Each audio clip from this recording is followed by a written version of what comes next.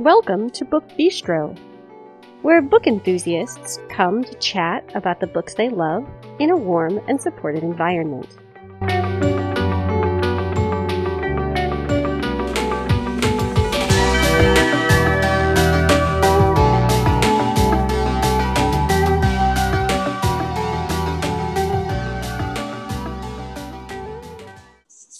Today is Wednesday, March 3rd, 2021.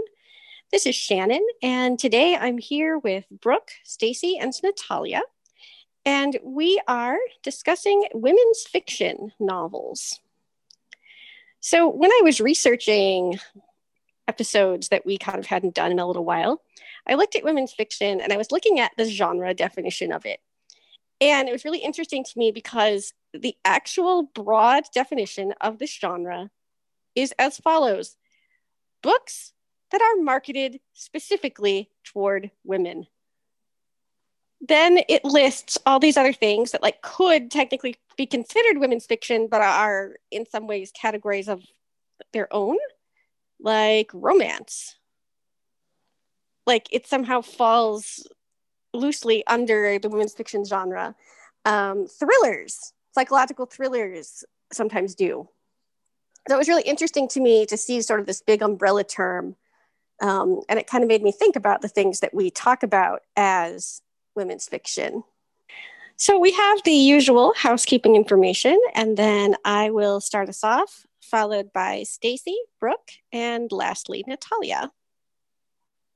You can find us on Twitter and on Facebook by searching Book Bistro Podcast. You can always post just on the Book Bistro timeline. Some of you have done that. I'm always so happy to see when you've published posts there. You can join our Facebook listener group where you can chat with us as well as with other podcast listeners. You can keep an eye on some of what we're reading. We usually update you each Wednesday with a look at our current reads. If you'd like to get a hold of us and social media is not really your thing, you can email us. That address is thebookbistropodcast@gmail.com. So my first pick tonight is a book that technically is not out yet. It comes out on March 23rd, so I figured it would be acceptable to talk about it a little early. This is A Million Reasons Why by Jessica Strawser. And this is a novel about sisterhood. It is a novel that is pretty sad in some places, but also just so poignantly written. So this is the story of Caroline and Scylla. And Caroline is married. She is the mother of 3 young children, and she's just generally really happy with her life. She has a close relationship with both her parents and her husband's parents, and she really cannot imagine any other way that she would want to live. But then her husband gives her family a group of mail-in DNA tests for Christmas. And it's sort of like a joke, everybody's like, oh, haha, it's not like we have any, long lost cousins out there, but let's see. So they do these tests and they don't really think anything about it. But then several months later, Caroline gets an email, and it's from Scylla, who says that she is Caroline's sister, her half-sister. And she goes on to kind of explain how this is possible. And Caroline does not know what to think. So Scylla is a separated woman trying to raise her son. She and her soon-to-be ex-husband are kind of co-parenting, but things are not going as smoothly for them as they would like. Also, Scylla is heading toward the end stages of kidney failure. And so her main reason for doing the DNA test is kind of like a last ditch hope of finding a kidney donor. And in Caroline, people who love Scylla see this kind of hope that maybe she can give Scylla a kidney and this whole process can be kind of put on hold for a while. But Scylla has really mixed emotions about asking Caroline for a kidney, as you would imagine. And as Scylla and Caroline start to get to know one another and build a relationship, as Caroline struggles to understand how her parents are not quite the people she has always thought them to be, and therefore is she the person that she's always thought herself to be, things get really, really messy and complicated. I can't tell you why or how, but this book is just full of everything I love about women's fiction, everything that sort of makes you realize that the people in books like are just like could so easily be real people. And Jessica Strasser does this so well. Um, I love this book. It made me cry in certain places. It made me think about kind of what family is and what we owe family, even family that we may not be close to or agree with. Like, what allegiance do we owe people that we are connected to by blood? So, this is just a remarkable book. I'm so glad that I read it. It is A Million Reasons Why by Jessica Strasser. And by the time this episode drops, you won't have to wait too long for it because it'll be out on March 23rd. This is the one that I actually have on my TBR because it looked really, really interesting. So I've wanted an opportunity to talk about this book ever since, I don't even know, like 2020 feels like it was 5 years long. So it's been like 6 months ago that I read this for the first time. And Shannon and I had the privilege of interviewing the author. And I'm going to talk about The Star-Crossed Sisters of Tuscany by Lori Nelson Spielman. And this book was a hidden gem. I didn't know anything about the author. I just knew that it was a lot about like food and wine and Tuscany. And I thought, oh, I'll read this with Shannon. And it turned out to be one of my top reads of 2020 because I loved it that much. So in this book, there's a curse by Philomena a couple hundred years ago. And she has cursed all of the second daughters in the family to be miserable and not get married and not have a good life. And so, 200 years later, the curse continues and all second daughters are sort of, they kind of suck at life. Like things always happen to them and they never get lucky. Things are always going wrong for second daughters. And, for Amelia, that's fine. Like she, just like works at this bakery every day with her dad and her family and her grandmother. But for her cousin, Lucy, all Lucy wants is to fall in love. And one day they are approached by the black sheep, by the risque member of the family, Great Aunt Poppy.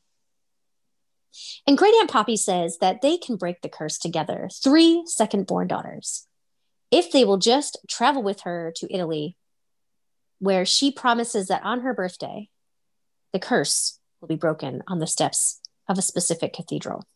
And isn't it like her 88th birthday? 84th? Is it 84th? 86th? Something like that. Oh my gosh. It's her 80-somethingth birthday. She's going to break the spell. She's going to break the curse, and second daughters can then be free to live in love as they please.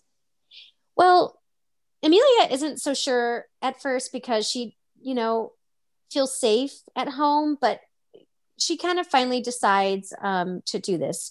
And she's a little wary of Aunt Poppy, who, has sent her some birthday cards over the years and who used to come visit every once in a while, but she doesn't really know her. She just knows she's her grandmother's sort of categorically scatterbrained, flighty sister who tried to kidnap her grandmother's daughter as a toddler and is now no longer welcomed into the family. Lucy is all over the opportunity to go to Tuscany. So thus begins an adventure during which 3 very different women travel across Italy together. They drink a lot of wine, gorgeous, gorgeous wine. They eat a lot of beautiful food. And there is just an abundance of self-discovery. Family secrets are divulged and people kind of stretch and grow and learn who they are away from the influence of the family. And, does Great Aunt Poppy manage to break the generations long curse?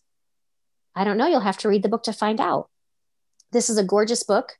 It's just something that will stay with me for a long time. Again, it is The Star-Crossed Sisters of Tuscany by Lori Nelson Spielman. Is this a book that I might like?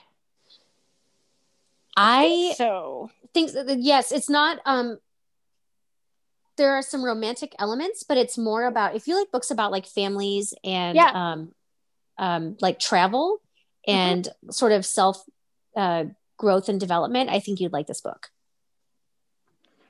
So my first pick for tonight is a little different from what I usually read, but it was so good. So this is The Lager Queen of Minnesota, and it's by J. Ryan Straddle. And I think that's how you say their last name. I think that's true. Yeah. So this book is a book about sisters, a book about family, a book about trouble between sisters, and a book about kind of finding yourself, but also a book about finding each other. So this book is about Edith and Helen, and they're two sisters. Edith is about 5 years older than Helen, but Helen has known since the time she was 15 that she would like to be a beer maker.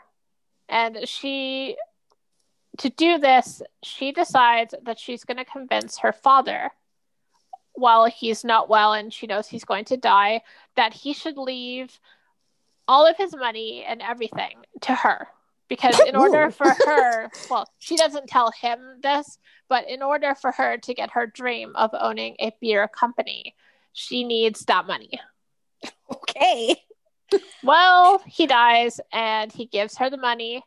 And when that happens, Helen and Edith no longer talk. They want nothing to do with each other because that Big was surprise. horrible. Mm-hmm. Yeah, I agree. Like, spoiler alert. So Edith is happy in her life. She works in a long-term care. She also volunteers in long-term care. She's got a family. And then she also ends up raising her granddaughter, Diana, And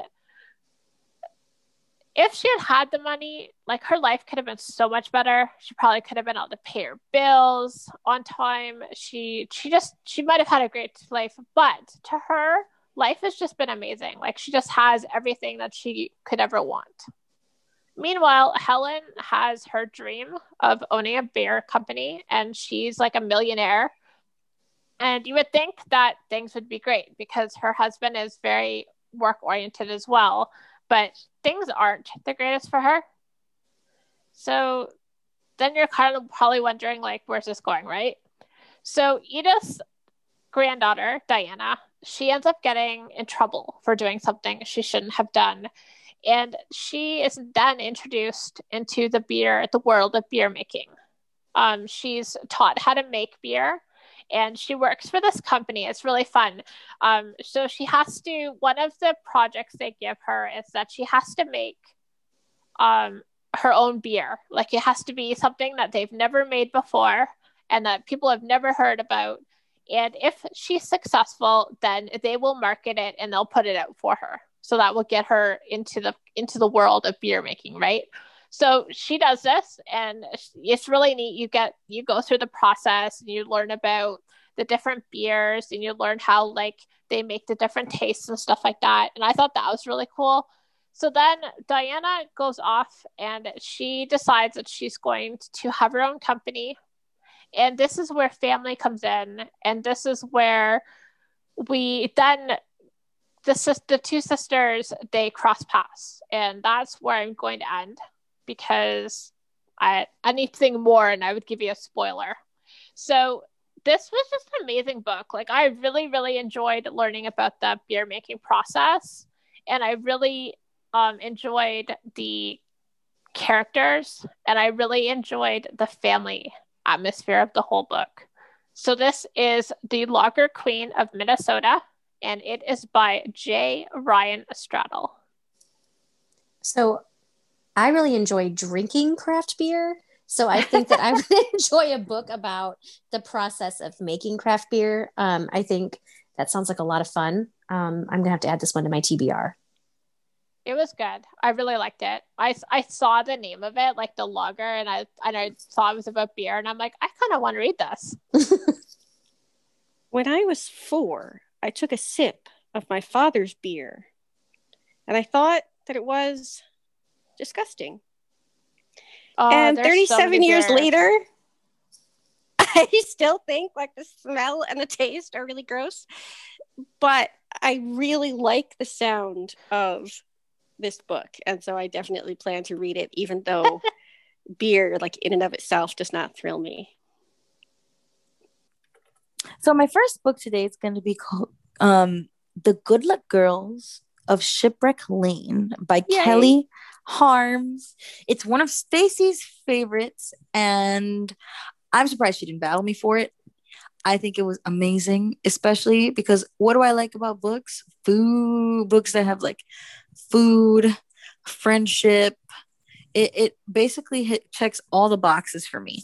So this book is about Janine Brown, and she is this year's lucky winner of a brand new dream home, right? She is heartbroken. She's a heartbroken person who has, I guess, seeked comfort for whatever has caused her depression by cooking. She cooks all kinds of stuff. She lives with her Aunt Midge, and it seems like her aunt has entered her into this sweepstakes unbeknownst to her, and she's won a house. So, wow. That's incredible. So now she has to uproot her entire life and move into this new house because her aunt isn't going to let her live it down, the fact that she won, right? I have to say I loved Aunt Midge so much. And meanwhile, across town, another Janine Brown, also known as Neen, could not be more thrilled that she won this house. You know, she just knows that this house is her destiny. It's going to be her chance to escape the life that she really despises, a bunch of, bad jobs, drunken boyfriends, etc. But when both Janine Browns get to Christmas Coves and try to claim the prize that they both think is theirs, what's going to happen?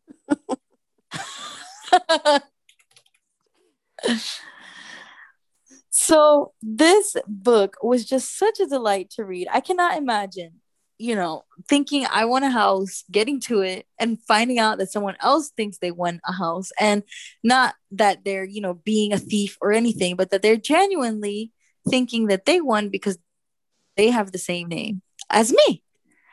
And just, watching how these women deal with this, I guess, mix up and how they get to know each other and figure out who they are was just so incredible to me. It definitely was not what I expected at all.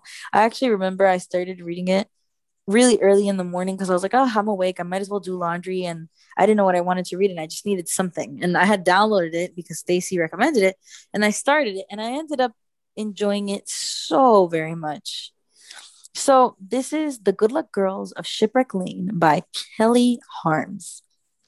I love this book out this summer. I know, I saw. The thing about this book, like if you like books with like found family and strong female friendships and right, sort of like friendship that kind of goes beyond generational sort of constraints, like that's this book. I felt like there was a romance that was understated and very gentle and loving and fabulous. Like, I don't know, this book was like the everything. best. It was like a chai latte on a cold day. Just, perfect. I loved it. Okay, so my next pick tonight is a book that when I started, I really was expecting something else. Like when I picked this up, I thought it was going to be this sort of like light, humorous book. And it wasn't.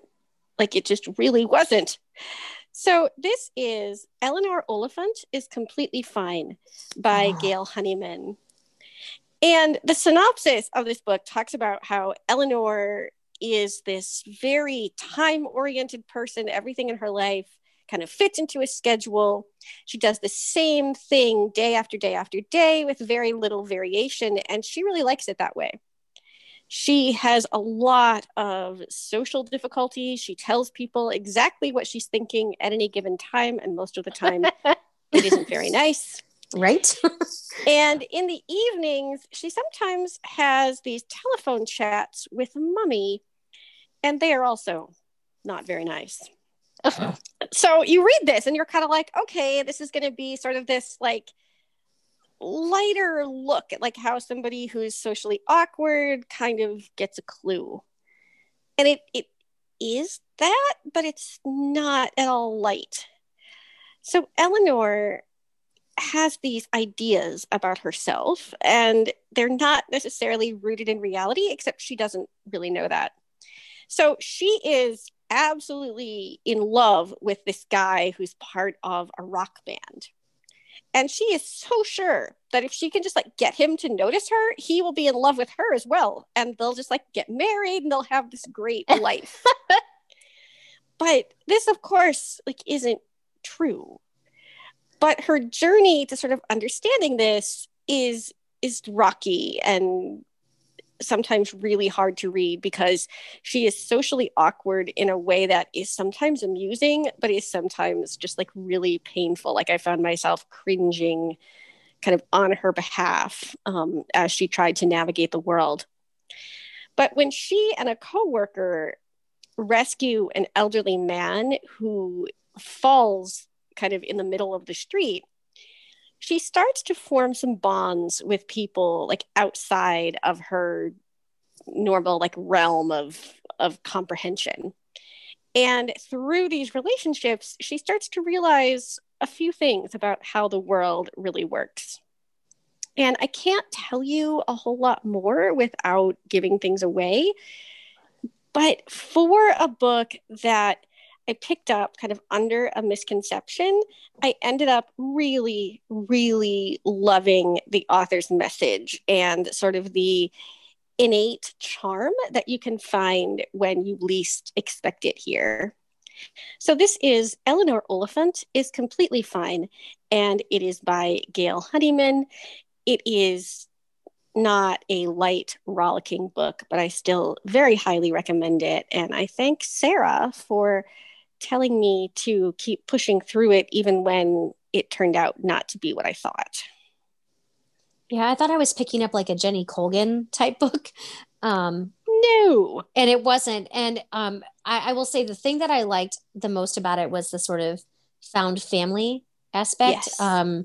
The forging of relationships. But it hurt me to read. I felt very distressed on behalf of Eleanor, and I had a hard time. I have actually not been able to finish it because I felt kind of distressed. But the thing that I liked the most about what I read of the book was the just learning to forge relationship and to think of others outside of herself.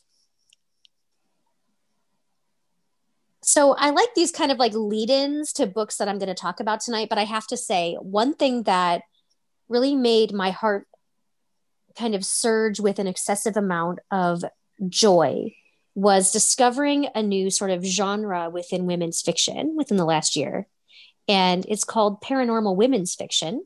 Yay! And I know, and this genre is marketed to, and it's written about women who are in this sort of, I hate to say this because I'm in this place myself, but sort of midlife place of being 40 and older, and how you can be 40 and older and still kick ass and take names and have a very meaningful, full life. And one of my most favorite authors of all time wrote a book in this genre. And so tonight I'm going to talk about Betwixt and Between #1 by the incomparable and amazing Dorinda Jones. And in this book, we meet Defiance Dane. So right away, we're going to like her because what an amazing name, right? Like, I would love to go through life. Yes. And I would love to go through life. Yeah. If my name were Defiance, I'd like rock the shit out of that. I'd be like, yep, I'm Defiance. Yeah, no, I'm not Defiant. Too. I'm Defiance. And I'm Defiant too. But so Defiance is not in a good place at the start of the book. She has just divorced. She and her husband have just gone through a divorce. And the divorce did not favor defiance. And she lost all the things in life that sort of were important to her. And so she gets this message that she actually is the inheritor of a house in Salem, Massachusetts, which is confusing for her because she's grown up in Phoenix, Arizona, and she was adopted by her fathers at the age of 3. So she's very confused. Like, how did I end up like getting, in this will, this woman is like giving me this house named Percival. Oh. So she throws all of her worldly possessions into her vintage green Volkswagen Bug. And she drives across the country to Salem. And she's looking at this house, which is sort of like this medieval sort of like you expect gargoyles to be on the roof, like that kind of house. And she like falls in love immediately. And she's like, how in the ever loving hell am I going to like actually be able to take care of this house? Because I'm broke as a joke. My ex took everything. So did his crappy mother. And she goes into this house and sort of begins learning things about herself that were not expected. Into her confusion comes her best friend of many, many years since high school biology. She comes across the country for a visit, and the two of them begin this adventure where at all hours of the day and night, people are knocking on her door, begging her to find lost things. She's, there's this very, very intensely sexy tattooed man who keeps showing up in her house at odd hours. And she's very drawn to him for reasons beyond her comprehension and understanding. She discovers more about her family, herself, magic she didn't know she possessed, a house that sort of seems alive. And in this book, it's more about her beginning to come into herself. It's the first in at least a trilogy. So that's all I'm going to say about it right now, because I don't want to give away too many spoilers. But this book was delightful from the first page to the last. It's sort of classic Dorinda Jones, which means that every chapter starts with like a meme or a saying from a t-shirt. And it just kind of has her wit and charm. The hero kind of has the sort of sexy, tortured bad boy vibe that we grew to love from her Charlie Davidson series.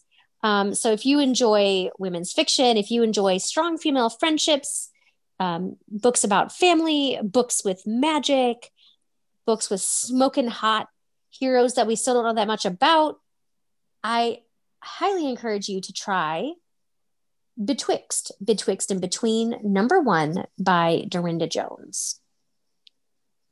Would this be a good book to start with if I've never read her books? Yes. Once you start the Charlie Davidson series, you'll have a hard time extricating yourself. And I think it's like 13 books long. Right. So this would be like an easy, light introduction to like her writing style. So my next book is not magic, and it is not light-hearted at all. Dang. My book is actually based on kind of a not true story, but like kind of a true criminal anyway. So I'm doing In the Garden of Spite, and it is by Camilla Bruce.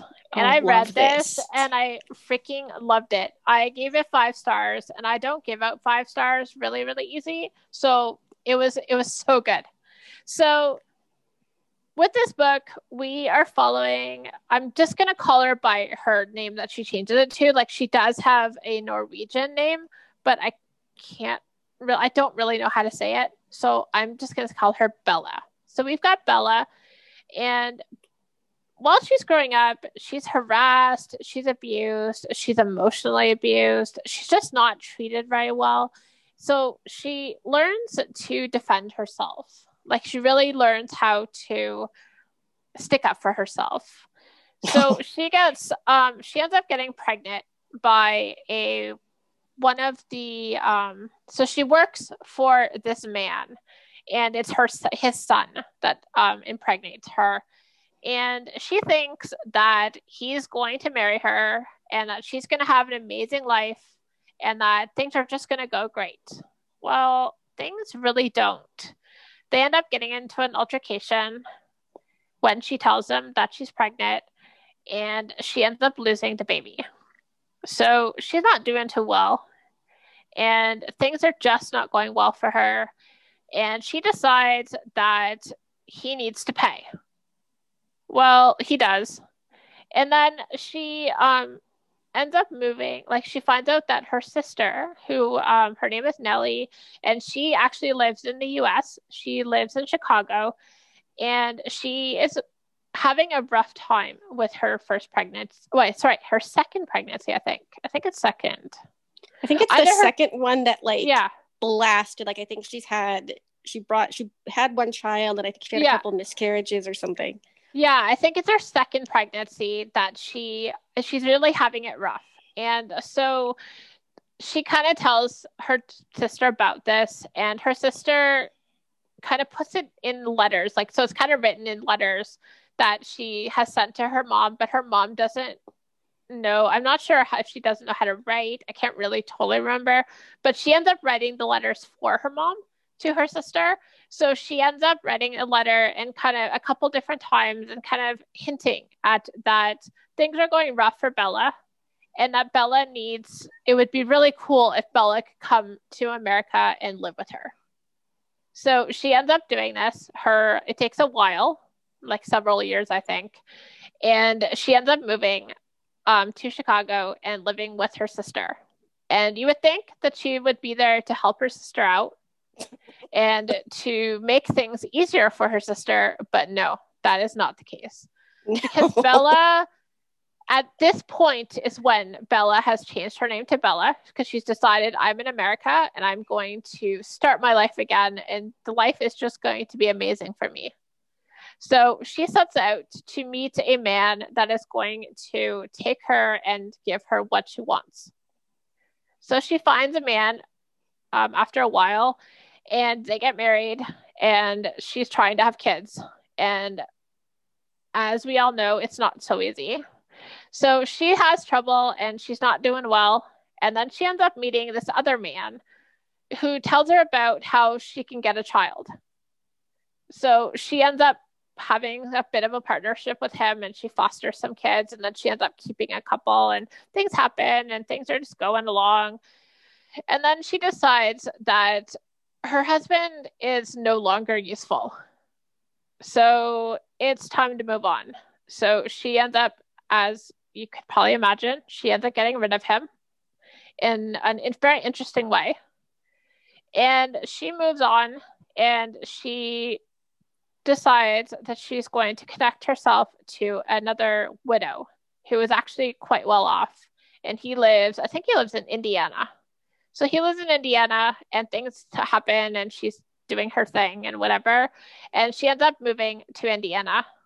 And while in Indiana, she is doing well and things are great. But at some point, she again decides, nope, this man is not for me. And at this point, she kind of becomes known as the widow of Laporte. And now people come to her and they tell her about their dreams, and they tell her about their lives, and they give her what she wants and whatever. But many of these people, they never leave, but we don't know where they go. So I'm going to leave it there. And this was it was a horrifying book to read. Like, really, I will honestly tell you, but I loved it. So this is In the Garden of Spite by Camilla Bruce. It really was very, very horrifying. It's a long book.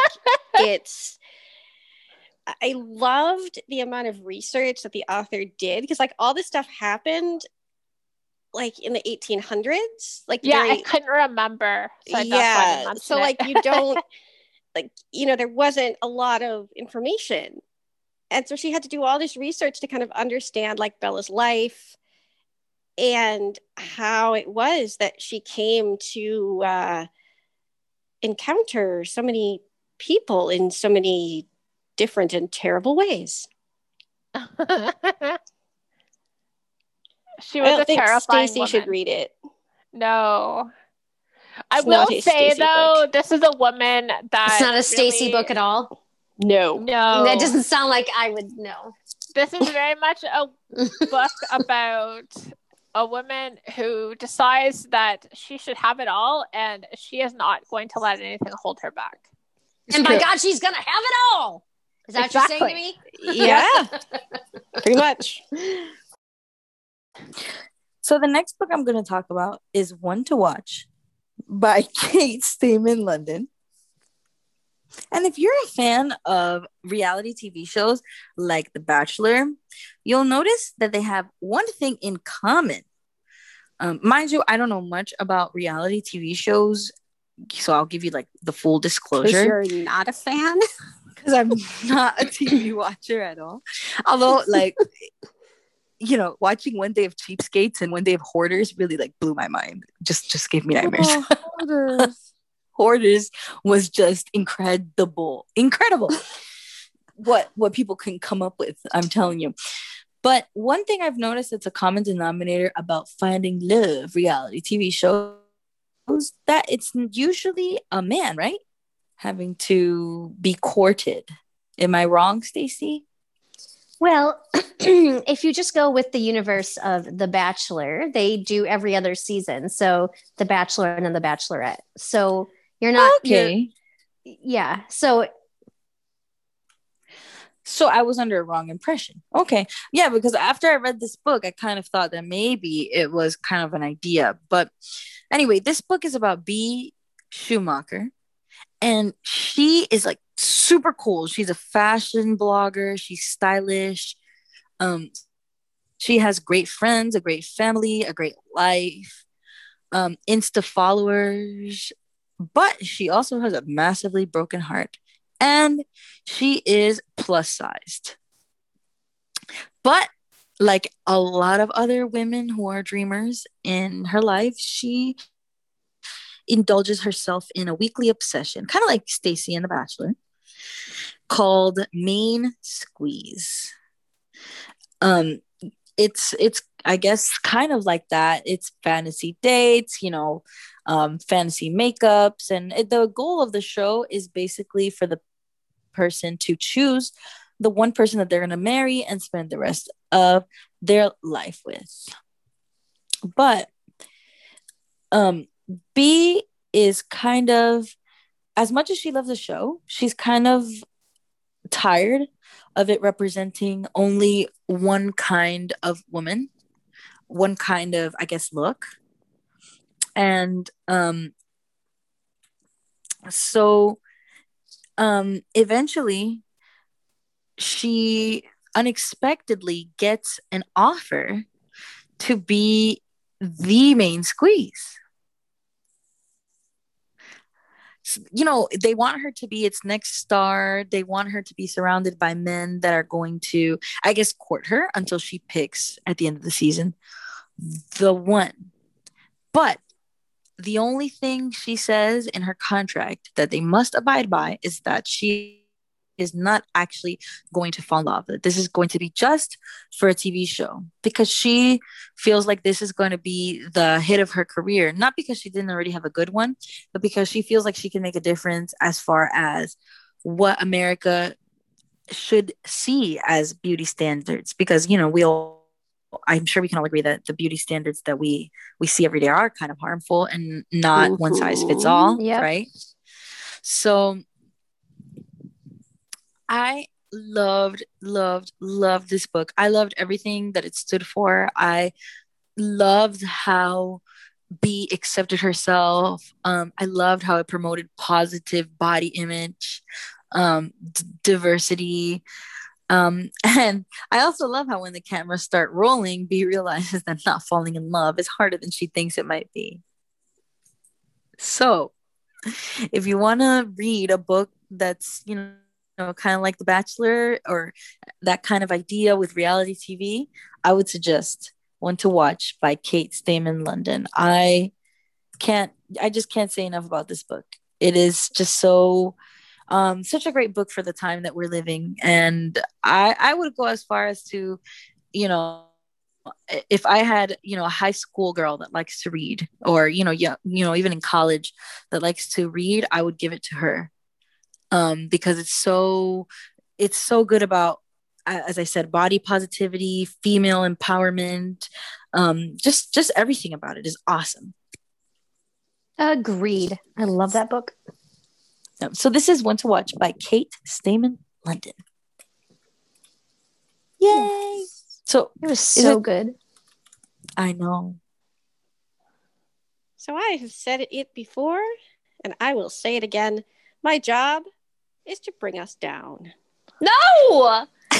So in a different way, like not in like a horrifying way, but in a very sad and beautiful way.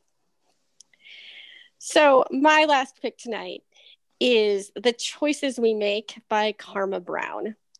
And Karma Brown is an author that I have heard about for the last couple of years and just never picked up. Like, she'd always been someone on my radar. I thought, oh, like, these books look good. I need to get them at some point, but I never actually did until now. So this is her second novel, and it's a novel about surrogacy. So if you liked Then Came You by Jennifer Weiner, this might be a good pick for you. So this is the story of Hannah and Kate, and they have been best friends for a long time, since Hannah rescued Kate from a bully who was, unfortunately, using a mirror to look up her dress. Oh. And so he got put in his place, and from that day forward, this like beautiful friendship was formed. So Kate and Hannah are pretty much like sisters. They're just these like very devoted best friends that everyone should have. And now they're both married, and Kate and her husband have 2 young daughters, but Hannah is having a really hard time getting pregnant and staying pregnant. She's had a few miscarriages. Other times, she just doesn't get pregnant. They've tried in vitro and nothing has really worked. And Kate then has an idea. And that is that she will not only carry a baby for Hannah and her husband, but she will use her own eggs to do this so that the risks are much lower. And it's, sort of her hope that by doing this, Hannah will be able to kind of achieve her dream and be a mom. So at first, this is complicated because you're best friends, like, pretty much like family. Your lives are intertwined. But then this huge thing is kind of put in the middle of it. And you can't just sort of make an agreement and just get on about your business. Like, there's all this red tape that's involved that nobody really expected. And there are contracts to sign and lawyers to consult and just all these things. And yet still they go through with it, and Kate gets pregnant. And then something very, very, very terrible happens. And now the lives of these people are completely upended, and somebody has to make a terrible choice. And it really is a terrible choice. I don't cry through books very easily, but like the last 20% of this book had me sobbing, like uncontrollably sobbing. It is just, it's a remarkable book about friendship, about love, about the sort of selfless things that we do for the people we love, and how sometimes we don't really consider what those things will mean. And sometimes we don't even know what those things will mean until we do them. I highly recommend this, although you should be prepared to cry. It is The Choices We Make, and it's by Karma Brown. Her books are always, from what I understand, like big and emotional, and kind of explore like the questions of like love and loss and hope.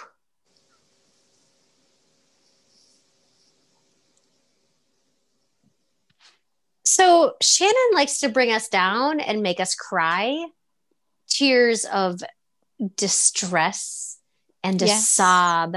She likes the big emotions. I like to find books that sort of buoy up my soul and lift me from the mundanity of the world. And one author that has done this for me consistently is Beth O'Leary. Consistently, I mean like the 2 books I've read that she's written.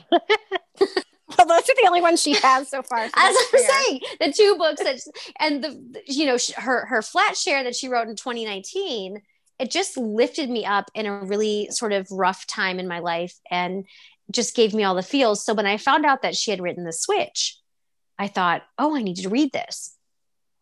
So The Switch by Beth O'Leary is probably one of the most delightful things I've read in a very long time. It's about Eileen. Eileen is 79.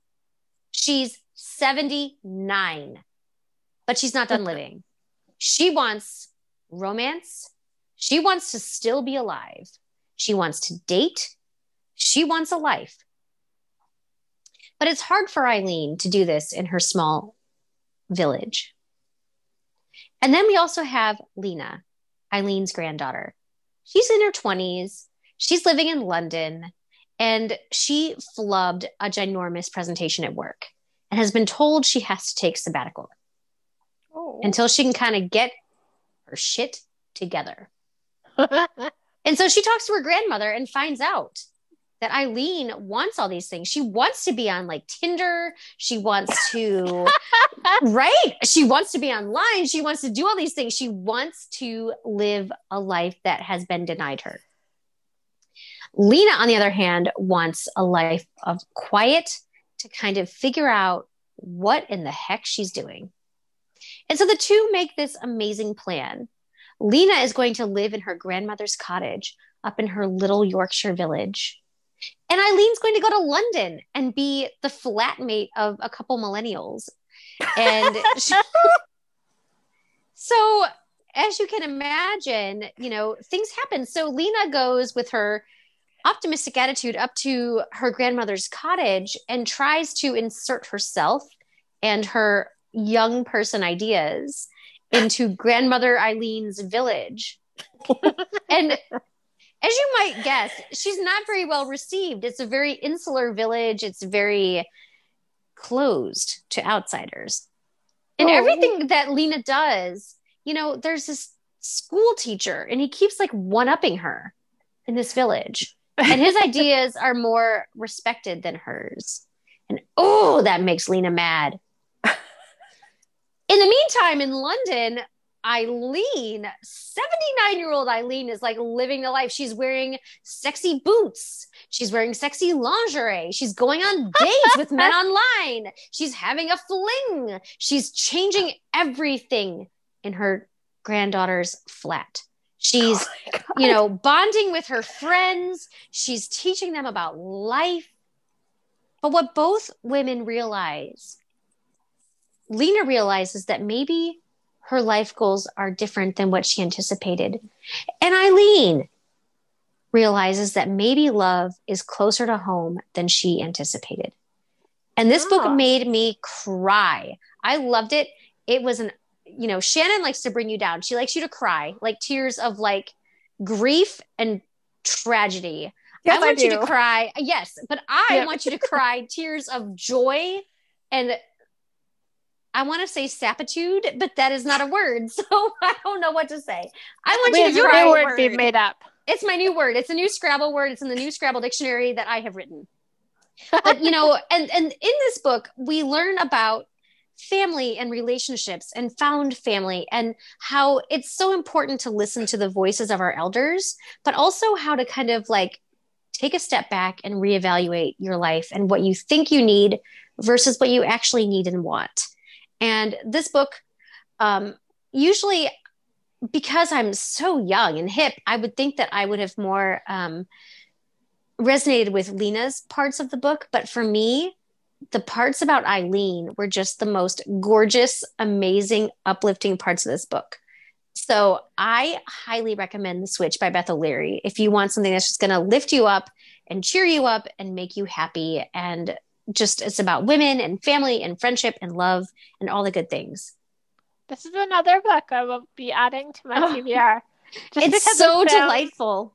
This is on sometimes my I just iPad. need, like, sometimes I just need something that's going to be happy, that I know it's going to turn out okay.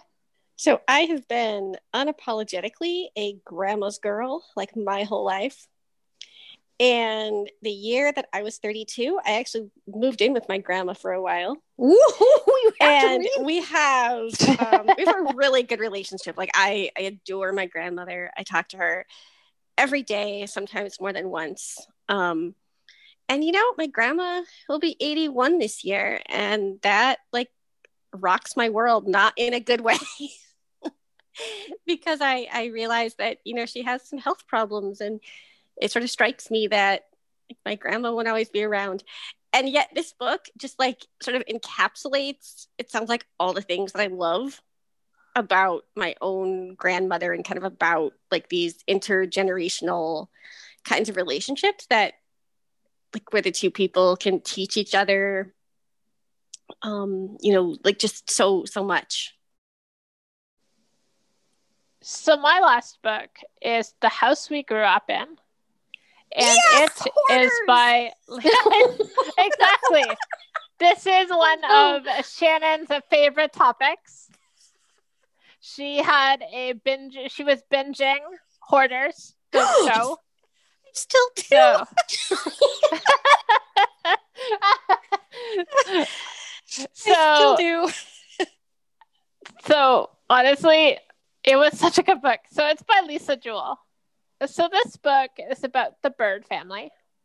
And the Bird family live in a village in a nice neighborhood. The Bird family, they've had a great life. So we've got the kids are, I'm trying to remember their names. Oh, Meg and Beth are the daughters. And then we've got the twins, Rory and Reese. And then their father is kind of a hip guy. He's laid back. He's still looks like a teenager. He's a young guy, like a young looking guy, sorry. And his name is Colin. And then we've got Lorelai, and this is the mother, and she's very whimsical, and she lives day to day. She just wants everything to be wonderful. She thinks life is just great. But we begin to see glimpses into how things are not quite right. For example, she thinks it's necessary to save every single piece of art that her children make. And she has this really, well, in my opinion anyway, bad habit of saving pieces of things that are broken. And life just isn't as great as it seems. So something happens one Easter that rocks the world of this family and begins to kind of tear them apart. So Colin leaves and has his own life. And then Meg, the daughter, she's kind of the opposite of her mom. Like, she's very like, everything has to be in its place. She can have no clutter. Everything just has to be kind of perfect in her world. This is how she kind of fought against her childhood. Then we've got Beth, who had a pretty messy life, and things aren't really going too well for her. Then we've got Rory, and Rory, he's kind of on a mission to find himself. Well, something happens to Lorelai, or at least, to Lorelai, and it brings her family back to her. Because they begin, as they're sorting through things, they're beginning to learn more about themselves and more about the family and more about how things got to where they are. And they also learned more about what happened that Easter. So this is The House We Grew Up In, and it's by Lisa Jewell. It was so hard to read for me, but it was also a very good read. Lisa Jewell, she writes these like suspenseful, thrillery books, but then she also has these kind of women's fiction novels where like the thriller aspect is just like not there, but the writing is so stellar. Yes, it's so her. It is. I think I've read most of what she's written. I don't think I've read everything yet, but I've definitely read a lot of it, and it's so good. Like everything that she writes has been really, really good. Yes, I like her a lot. All right. So my last book of today is my favorite of all of them. It is, I can't say enough about this book. It's the first book I read about this by this author, and it's called Truths I Never Told You by Kelly Rimmer.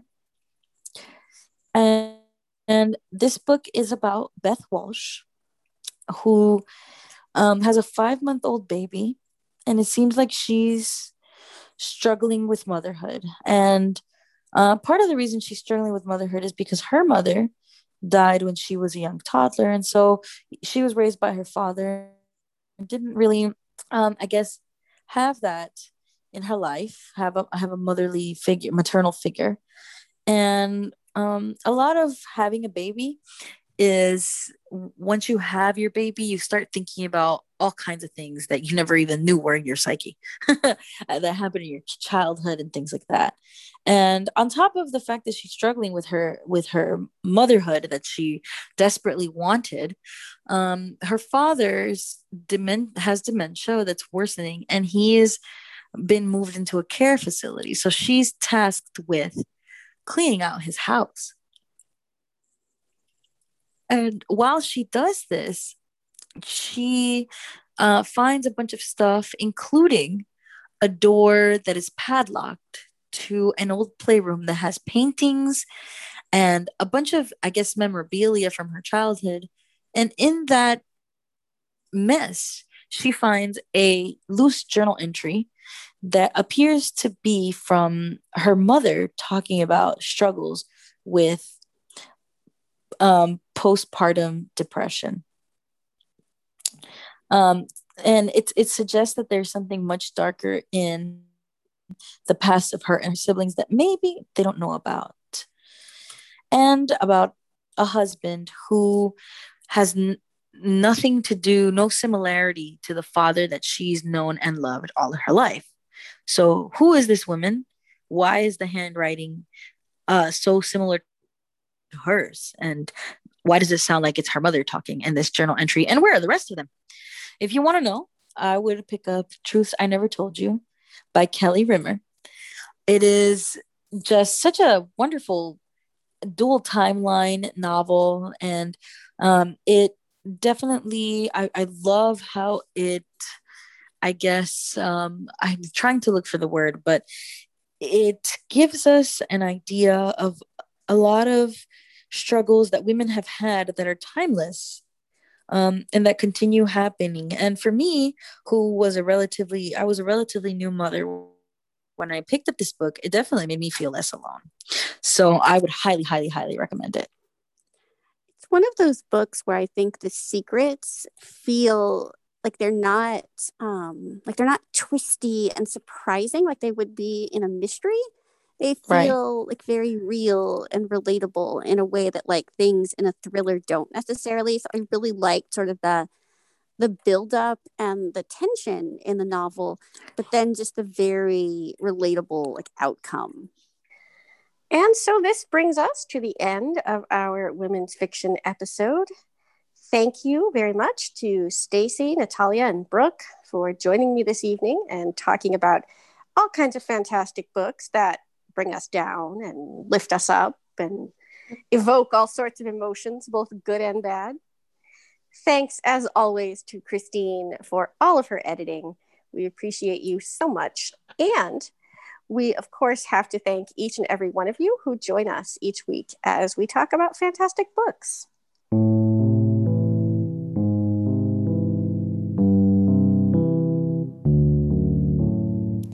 If you would like to leave us a rating or a review, you can do that on Apple Podcasts or any other platform that you use to access the show.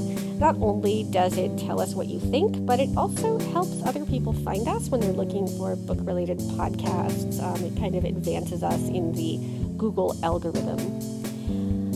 So I will be back next Tuesday morning with an author interview and, of course, the guide to new releases.